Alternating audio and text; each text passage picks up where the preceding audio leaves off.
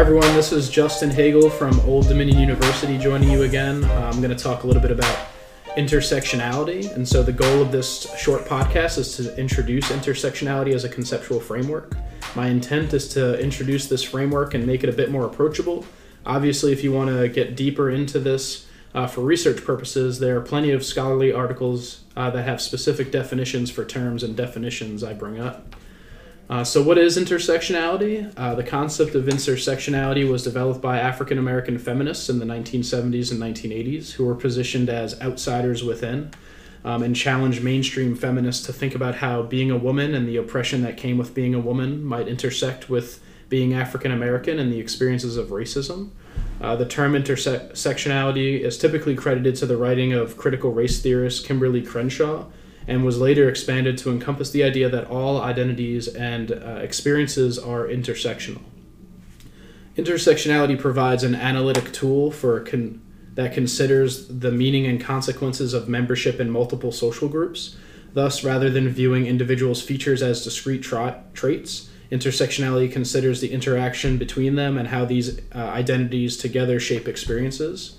In the case of the research I do, I typically look at how having a disability interacts with other identities, recently gender-based or weight status-based identities.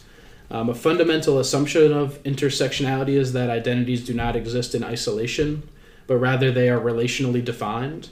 Thus, the framework suggests that inequities are not a result of a single factor, but rather are a result of intersections of dissimilar social locations, previous experiences, hierarchies, and power relations, all present in the case of physical education in a formal pedagogical framework. And so as a conceptual framework, intersectionality provides a lens to better understand individuals' identities and how these identities result in experiences of advantage or disadvantage.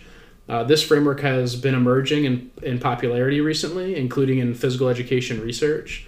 If this conceptual framework is of interest to you, you may want to look into research by Laura Azarito or Simeon Dodkis, who have contributed several studies looking at the intersections of one being gender identity and religion, a second being gender identity, race, and social class, and a third being gender identity and race. And I suppose I should plug my own work that has looked at the intersections of gender and having a visual impairment. Thank you.